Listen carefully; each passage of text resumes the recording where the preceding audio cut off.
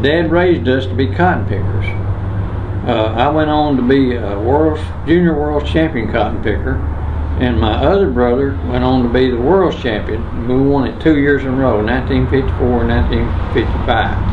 The cotton picking contest was called the National Cotton Picking Contest at Blytheville. Each year they would have it, and you would pick 2 hours, and they would judge you on how clean you pick it, and how many pounds you got, and how clean the roll was. Not only was the cotton being clean, you didn't mean if you got the most cotton, that didn't mean you won. They would go through it and make sure. Some guy would go out there and pull it and I get the most, but that didn't mean he should win. So Dad raced us to pick cotton clean, so we didn't have any trouble when we went to enter the cotton picking contest.